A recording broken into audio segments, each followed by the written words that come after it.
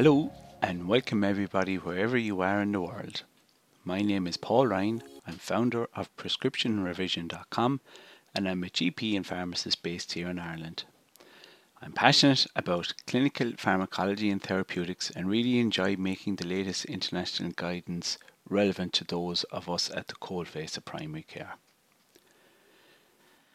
So this is the fifth podcast on rosacea, and in today's podcast I'm going to talk about how we diagnose rosacea, and we diagnose it either if the patient has one diagnostic feature or if they have two major clinical features. And the other learning outcome from today's podcast is the differential diagnosis of rosacea. So first of all, how do we diagnose rosacea? Rosacea is a clinical diagnosis, so there's no test required. So it's diagnosed if the patient has one diagnostic feature or else two major clinical features.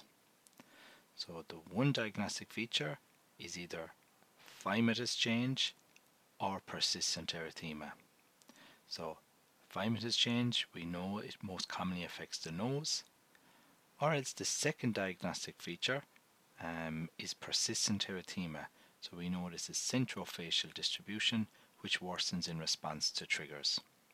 So you need just one of either phymatous change or persistent erythema, and you diagnose rosacea. The major clinical features, there are four major clinical features, and you just need two of these for the diagnosis. Number one, the flushing or transient erythema. Number two, inflammatory papules and pustules. Number three, telangiectasia, so mainly in the centrofacial area, not just the alar area. And the final one is ocular involvement. So I'll go over them again. So number one, flushing or transient erythema. Number two, inflammatory papules and pustules. Number three, telangiectasia. And number four, ocular involvement. So I need two of them. You can diagnose rosacea. Now, what about the differential diagnosis of rosacea? So I suppose if we want to think about what's the differential diagnosis of a spotty red face. So number one, seborrheic dermatitis.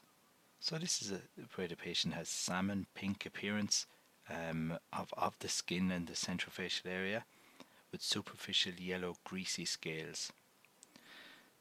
Now this tends to affect the nasolabial folds, the eyebrows, the glabellar area and the retroauricular skin.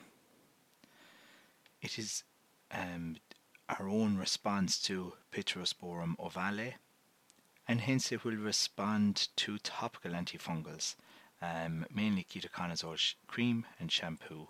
So I usually tell the patients to rub in the shampoo dry into their scalp and their forehead area just before they go, about half an hour before they go into the shower.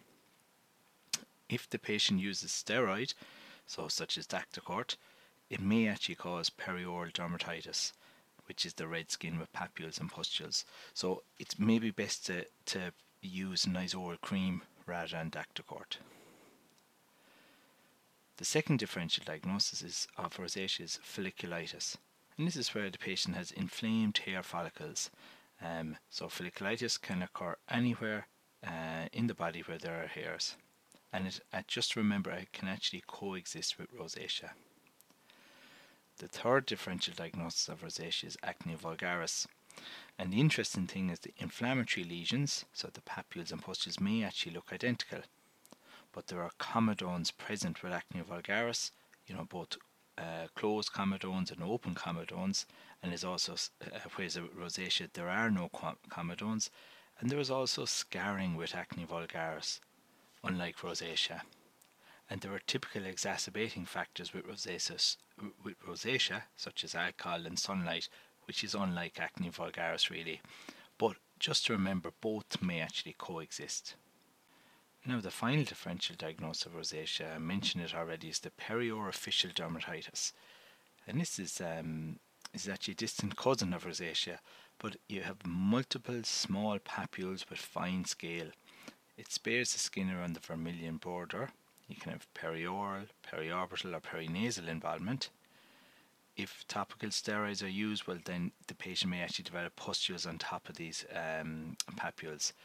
So the treatment is to stop all creams, so zero therapy we call it, slow withdrawal with topical corticosteroids, and more severe cases the patient may actually need oral limicycline for 6 weeks. So that brings me to the end of today's podcast. I hope you found it useful, and I'm looking forward to delivering my next podcast.